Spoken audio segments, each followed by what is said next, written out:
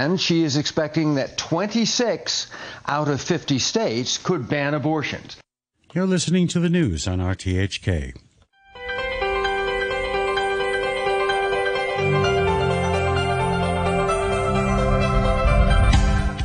Good morning and welcome to Backchat with Ada Wong and me, Jim Gould. And on Backchat this morning, we're going to be talking to two political analysts about the way ahead. That's after John Lee was confirmed as the next chief executive in the vote this past Sunday. Just before I introduce our guests, just a couple of emails that I'd like to deal with first. Relating to what we were talking about before 9 o'clock, to COVID and the local COVID situation. But Alonso writes, on Hong Kong Today, you reported that infectious diseases expert Joseph Jung is recommending that patrons produce a negative RAT result before entering restaurants and other premises which are exempt from wearing masks. This is a reasonable suggestion. Indeed, some venues, such as hospitals and medical clinics, already require visitors to produce a negative RAT taken on the day of the visit. But here's my question. How does the venue know whether the RAT was taken on the day in question? When I went to my doctor, the nurse asked to see a photo of my RAT result, which I duly produced. But perhaps to save costs and or the hassle of taking a test, people could simply produce an old photo and the venue would be no wiser. How can this loophole be closed? That from Alonso. Well, we'll see if we can put that to a COVID update guest either tomorrow or later in the week, someone who might have a sensible answer to that. On the Backchat topic of this morning, Phil writes, let's hope the new chief executive keeps his promise and leads Hong Kong out of the depths of despair. He has a great opportunity to reintroduce Hong Kong to the world, and one of his first acts must be to remove the ban on airlines and quarantine on arrival. Come on, John, show us the way. That from Phil. We're joined now on the line by James Sung, founding director of the Progress and Perfection Research Institute, and Lok-sang, director of the Sutong Shanghai-Hong Kong Economic Policy Research Institute. That's at Lingnan University. Good morning to you both. Good morning. Perhaps, Good morning. James Song, perhaps we could ask you first then.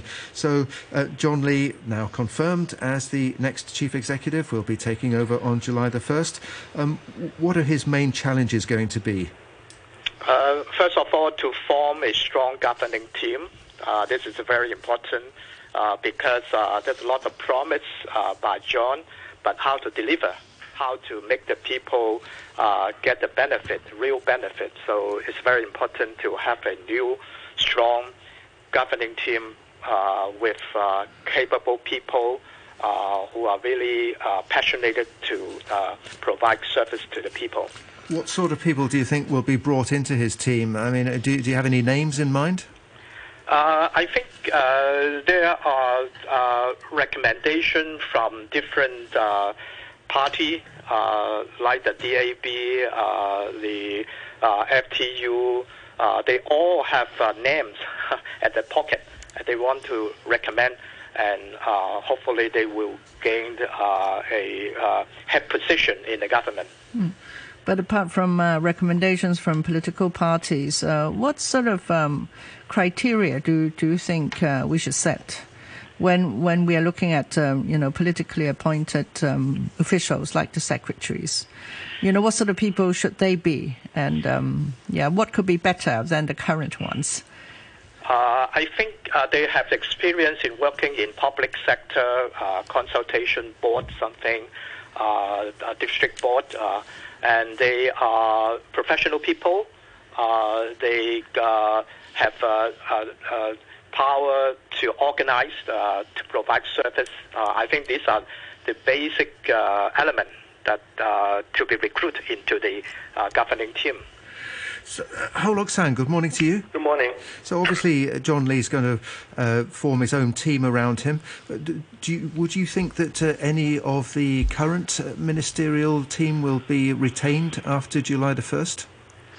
Well, that is possible, but I would hope that he will look at the track record of performance. I think performance comes first always, just having the experience is not enough, and you have to have a good record of accomplishment, accomplishing the missions that have been identified, and I hope that he has some good knowledge on this, but it's very difficult to tell at this moment. Well, the current team comprises a lot of administrative officers who have turned political appointees. Do you expect that the next governing team would be, would be much wider, or John Lee would cast a wider net and to rope in people from the business sector or from think tanks? Yes, I hope. But again, it has. The background is actually not a determining factor. Where you come from. Actually, some people say that AOs are no good, and I wouldn't have a broad brush view on that. I'm pretty sure some AOs are very good, and by the same token, people from business sector could also be very good. It's difficult to tell. You have to look at the person's record and to assess whether he is actually passionate about the tasks, the challenges, and he has to be capable and well organized and so on. And, but when the current team doesn't really have KPIs to meet, key performance indicators. Exactly. And I think what is the track record that you look for? So they have done their best, actually, in this political climate, right? Well, you have to look at a broader set of KPI. If you look at, for example, the current administration, actually, I have been very disappointed, with performance, and I wouldn't say that it has good grades on the main KPIs that matter. Okay, so when track record doesn't really count, I guess... Track record counts. That's what I'm saying. Track record has to count. And I'm saying that just having experience is not enough. You have to look at what the person actually did. No, what I mean is that we have to define... Yeah, we have to define success. Exactly. So failed attempts will not count as a good track record, right? James Song? Exactly. James Song, what do you think? Yeah, I think for those talented elite who are from outside and be recruited into the government, the performance is a little bit different from the professional civil service. So you're looking at their track record when they are working, for example, in the legislative council or in a district council, something that they are really good to have good presentation, knowing what they really want to deliver. They have good communication strength with the people in the council. These are some of the track record that the government really looking for. Now, Mr. Lee has mentioned two priorities. One is strengthening Hong Kong's position as an international centre, as an international finance centre, but also opening up with the mainland. The problem is we're that's kind of looking in two different directions, isn't it? Because as long as the mainland pursues its own anti-epidemic policy, that could that makes it difficult to open the border, and that also makes it difficult for Hong Kong to open further internationally if it wants to open the borders with the mainland. So how do you think that might be resolved, James Song? I think at this moment, reopening the border to get the green light from the mainland is rather challenging because, as you know, the Hangzhou Asian Olympic Game already postponed. So meaning that Beijing feel very alert about the pandemic could be cause some kind of harm to the mainland. So they would be very serious about reopening the border for Hong Kong people to get into the mainland. So it would be difficult for John to communicate with the mainland that yes, we are ready, we are working fine. Vaccination rate is coming and it's very good. So please open the border. I think this would be very difficult for John and his colleague. So where does that leave Hong Kong in terms of relations with the rest of the world and travel with the rest of the world? That could be a little bit easier, but there are lots of rumor that we open the border to mainland first rather than to the west. So it is a very furious debate, I think, within the governing team in the coming months. Lok-sang, let's ask you the same thing. Yeah, from my perspective, you just do whatever you can. You see, if you cannot open the door, open the border with the mainland for a time being, it's entirely possible that you can open up with the rest of the world first. And of course, you need to have the necessary safeguards, like people visiting have to have a full vaccination record and has been tested negative in first instance. And upon arrival have to be checked and so on and so forth. And I think so far, if you look at Singapore, it has been doing a pretty good job. And I think there's a lot of things to learn from Singapore's experience. And I'm pretty sure, with the vaccination rate rising, approaching 90% right now, and I think the time has come for us to really open up, because if we don't open up, we will suffer to such an extent that actually people will lose their lives in other ways. You see, so it's important to have a sense of balance. Yeah, Lok-sang, this is quite different from what Carrie Lam has been suggesting, because she said I really that opening up Carrie Lam's views, Okay, but she did mention many times that opening up, the mainland borders is very important, more important than connecting internationally. Well, that could be a priority, but if it cannot be done, then you can do what you can. You see, and I think from John Lee's point of view, you have to look at the outcomes, and if the outcomes under that kind of very strict, I would say, dogmatic view, saying that you need to open up with the mainland first, and I think that doesn't really make any sense, because that's really dogmatic. You have to see what you can do, and you have to consider the consequences. Actually, you mentioned Singapore. Singapore's removed the testing requirement for incoming travellers, of those who are vaccinated anyway. Could you see that scenario happening here in Hong Kong, and then maybe the quarantine, people being allowed to quarantine at home, or quarantine being lifted altogether? I think if you want to be more careful, I would suggest in the first instance you would allow quarantine at home. And I think that's exactly what some of the experts have been recommending. And the signs are that we have sort of achieved herd immunity to some extent, in part because of exposure to the virus and in part because of very high vaccination rate. We are approaching that, and you see, the point of all of these very strict measures is to buy time. To buy time for what? To buy time so that we can get the immunity that we need, and then we can open up. Mm-hmm. And if you do not open up forever, then all that work is lost. What's the purpose of that? Right. Well, what are the other challenges faced by John Lee's team at the moment, James Song? I think after the campaigning period of time, now John already becoming the chief executive elected, so he had to engage the people at different corners of the society.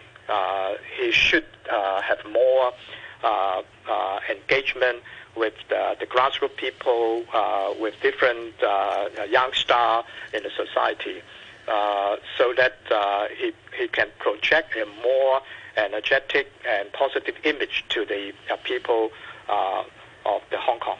So this is very important because from the manifesto is rather short to becoming a more detailed in policy arrangement. He needs to have more voice from the people. He has to communicate with the people what actually they want. Previously, John faced more to the election committee member rather than the people at the corner of the society. So now he should work together with his team to go directly to engage the people. Okay, right now I do see that there's a lack of trust, between the government and the people. For those who can afford it, they will take their families out of Hong Kong, but, the majority of Hong Kong people would prefer to stay here. So what could John do in particular, when he faces the younger generation? How could trust be mended? Jameson, I think the people are more concerned about the education, and also after they graduate, they get a good job that will have well paid. These are the key issues the young people are looking for, and they feel suspicious about that whether or not the new government can really live up to their promise. So they still have to wait and see. So it's time for John to have a better explanation to the youngster that yes, we can provide more opportunity. There will be a better future for you people if we work together. Email here from listener Richard says, I'd just like to split a hair on announcing Mr. Lee's confirmation over the weekend. RTHK reporters repeatedly used the term won. This is not what happened. Winning implies some form of competition. For the CE election, there was none. Therefore, confirmation would be the most appropriate term. Can we try to be accurate in our use of language? Despite the NSL, that from Richard. Lok-sang, Carrie Lam did say that the political system of patriots administering Hong Kong had been completely established following the leadership election held on Sunday. So can we see this as the end of some sort of process, or what? How do you see it? No, I think, as a matter of fact, I would actually see that the political reform is going to continue. It's not going to be halted altogether. But he did say it wasn't a priority. It's not a priority for John Lee at this time. But I think Beijing has promised that in the basic law, and I think it will follow through. But it just needs to ensure that nothing wrong can arise, because it has seen, what had happened, when you had too many loopholes open, then things can happen, different kinds of problems can arise, and it can turn into a very messy situation. So all of that has to be, first of all, halted at the very early stage, and if all of that has been done, and Beijing is sure that nothing wrong can happen, and then they would reopen that process. But of course, it has to be follow exactly the terms of the basic law. Which aspect of constitutional reform do you think might be discussed earlier than others? Well, I am hopeful that something like the package presented, in the 2015 can be, restarted, and I think that is a good. But that means that the pro-democracy camp and the opposition parties they could join the election, and but under the current Patriots, Patriots are governing, Hong Kong. Yeah, and Patriots governing Hong Kong. That is something that's assured, through the nominating committee, and and of course through the bars and so on. So we will see a more cautious approach, including perhaps district councillors being nominated and appointed rather than elected. That's what a lot of people have been discussing. I am hopeful that they can all be elected, and I think if you have necessary safeguards, then especially at the district council level, it actually makes more sense, to have more elections, because people at the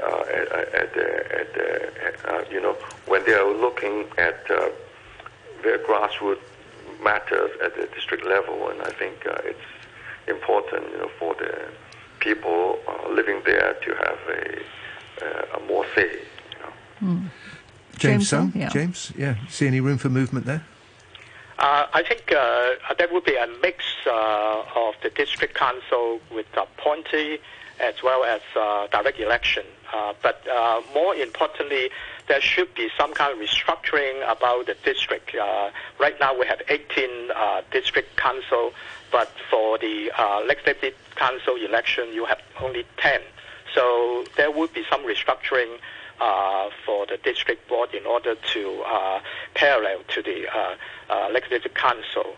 So this some kind of engineering is quite challenging, because you will gaining some kind of resentment from the local interests of the local community that yes, we don't want to restructure like that. So I think it's up to the government to think carefully how to restructure the district council for next year's election. So, but I think that from my point of view, district council should be smaller. The district should be smaller than for electrical. Because for electrical elections, the elected people are going to look at the overall Hong Kong situation. But for district councils, the district council members are there to serve the very local district level things. So it makes sense, to have smaller districts, so that the people serving at the district level can actually know what they're doing. If it's too big, then it's very difficult for them to know what are the priorities at the district level. Okay, another email from listener James says, do we even know, the subject line is Lee's cabinet, says, do we even know what jobs need to be filled? The government restructuring is being executed in the dark, so will we have a new transport bureau by July the 1st? Mr. Lee yesterday indicated the restructuring would be complete in time for his new government, but it's hard to see how this will be achieved. James Song, the idea is to split the housing and transport bureaus. Can that be achieved by the end of the current term of this administration?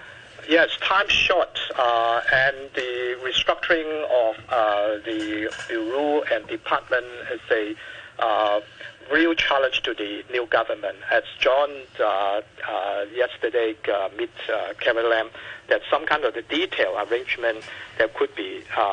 We still have to think about that. So, for example, transportation is a real challenge to the new territories. As I just indicated that the district council is rather small. So in terms of transportation, for example, the bus station, where should the bus station should be? A small district, you cannot resolve the problem. So a little bit larger district could be better. So that's what I said, that the district council have to restructuring in order to parallel to the legislative council, so that some of the policy issue can be easily handled. Well, apart from the restructuring, there are new bureaus to be set up. For example, the Culture, Sports and Tourism Bureau. They are now, scattered in various bureaus, in the Home Affairs Bureau and the Commerce and Economic Development Bureau. How quickly could that be done? This sort of restructuring? As we all know that in C.Y. Leung's administration, the Cultural Bureau is almost finished, except that finally it cannot pass through the Legislative Council. So I think the government already has some good planning to incorporate culture, sport, as well as the other area of the young stars that they like. So it would be not too difficult for this particular bureau, but not for the Home Affairs as well as the Young People's Affairs Bureau. This would be too big. But for cultural things, it would be rather easier. Right, Lok-sang, John Lee said that he will do a lot of things in the first 100 days. Could you tell us, or could you guess, what sort of things could he start with in the first 100 days? Well, I think right now the biggest challenge is to revive the economy, because the economy definitely, the first quarter is already negative growth, and there's a lot of discussion that the whole year would also be negative, you see. So the challenges are extremely serious. So restarting the economy and opening up to the world, and I think that's a priority that he has to tackle. And I am hopeful that he would actually accomplish that within a short time, because the infection figures are very encouraging, and I'm hopeful that it will continue to decline, and very soon it's going to be double digit, and then it's possible for us to feel comfortable enough. Okay, we'll have to. Thanks very much. We'll have to bring the programme to a close there because it's 9:30. That was Professor Lok-sang, who's director of the Sutong Shanghai-Hong Kong Economic Policy Research Institute at Lingnan University. Thanks very much also to James Sung, founding director of the Progress and Perfection Research Institute. Just a very quick email from listener Vic. I don't have time to read it all out, but it says under the catchline "tick all the boxes," says we'd like to see some tick marks against the aspirations of the Hong Kong public. For a start, minimum wages to be increased, MPF offset mechanism to be abolished, unemployment benefits to be introduced, subdivided flats to be made illegal. There will be lots of discussion and debate in the coming weeks about policy